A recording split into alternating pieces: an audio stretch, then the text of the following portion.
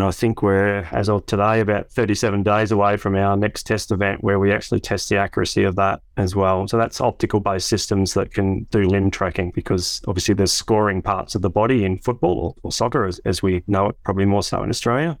Yep. And so any scoring part of the body, you need to know the position of that relative to the second last defender and when the ball was kicked.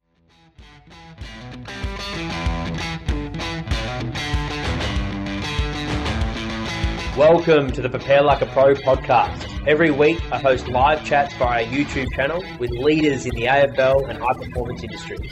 Join me live every Sunday at 6 p.m. where I debrief the recent chats and announce the upcoming guests. We drop an inspiring and educational episode every Monday. If you like the show, please follow us on your favourite podcast app. Hello and welcome to the Prepare Like a Pro podcast. Today's episode is a bite-sized interview with Robert Augie. To listen to the full episode, head over to episode 110 with the Prepare Like a Pro podcast.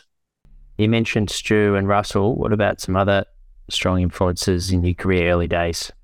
Yeah, there's probably two of the lecturing staff stood out. So Paul Ford being one, who had different ideas on training to what I'd been exposed to up until that stage. So he was quite challenging in a lot of ways. Probably still is, actually. He'll challenge us a few, but it was for me, it was really, really good to get a different perspective on training and really functional type training that can be done. And then I had an exercise physiology lecturer, Mark Fabreo, who, for those that know Professor Mark Fabreo, you'll know him as a brilliant medical researcher these days, but he was probably still dabbling in some triathlon. He'd been quite a successful age group triathlete in his time, and so lots of conversations with him around training.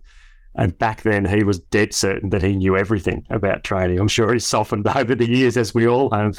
What did you draw on those guys to increase your productivity? What was some sort of standout?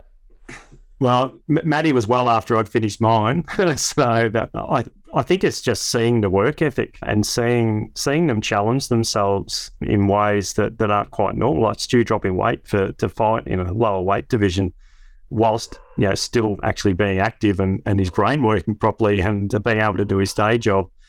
Just how they actually just day to day do that and manage that. So Matty was inspirational in that, and I don't think he'd mind me saying that he's not necessarily a natural student. He's very, very much in the applied camp, but he engaged with the PhD process and just worked his butt off with it. He really, really put the effort in, and if you're organised and you put the effort in as a PhD student, you're 2/3 of the way there, really. How's the project going now? It's 5 years in, is that right?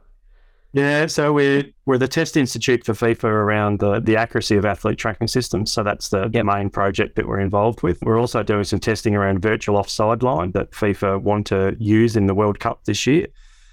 And I think we're, as of today, about 37 days away from our next test event where we actually test the accuracy of that as well. So that's optical-based systems that can do limb tracking, because obviously there's scoring parts of the body in football or soccer, as we know it, probably more so in Australia. Yep. And so any scoring part of the body, you need to know the position of that relative to the second last defender and when the ball was kicked to determine offside. And at the moment, if you need to go to the video referee, the process takes too long. So they want an almost real-time solution, which some of the optical providers may well be able to do for FIFA with enough accuracy that it's actually worthwhile. So that's the next challenge really for us. And the relationships that Victoria University has with these high-performance sporting clubs like Western Bulldogs. Why do you think other clubs don't have that relationship? Clearly it's been successful for West Bulldogs with their premiership success once the program had started, and speak to students that have done the cadetship, they get a lot from it. So it seems like everyone's winning with that partnership. Yeah, I think most universities or most teams have some sort of a partnership with the university, probably not to the depth and breadth of the Bulldogs VU one. So I think that most clubs have access to something from whether it's one or multiple universities. I think partly, Professor Mike McKenna, who was my PhD supervisor I mentioned earlier, he was actually a former Bulldogs player as well. So there was a passion there on the VU side really driving it at our end, which then drives it up through the hierarchy of the university and ultimately having the Vice-Chancellor as someone who recognised our strength in sport, but also the potential of a local partnership that could really cement that Footscray region. Favorite inspirational quote or life motto? I'm not sure if it's inspirational or not, but one I used to say to my cyclists when I was coaching a few times was just remember if it didn't kill you, it probably nearly did. And that, it's a light-hearted way of saying that was a really hard session that you just did. So it's a reinforcement of work ethic by them. It's partly building belief as well. So it's, you know what, you've actually just done something that was really, really hard. So if you can do that in training, two things. One, your opposition may not have been doing that today. So you're ahead of the game by doing that session. And remember, in races, when you think it's hard, remember back to today. And nothing in races is going to be that hard ever again. This is the hardest training or event stuff you've ever done. So it didn't kill you. It probably nearly did, but it didn't kill you. And you got there by working hard. And I think, there's who knows how many talented athletes out there. There's truckloads of them in every sport. I hope you enjoyed that bite-sized interview with Robert Augie. To listen to the full interview, head over to the Prepare Like a Pro episode 110.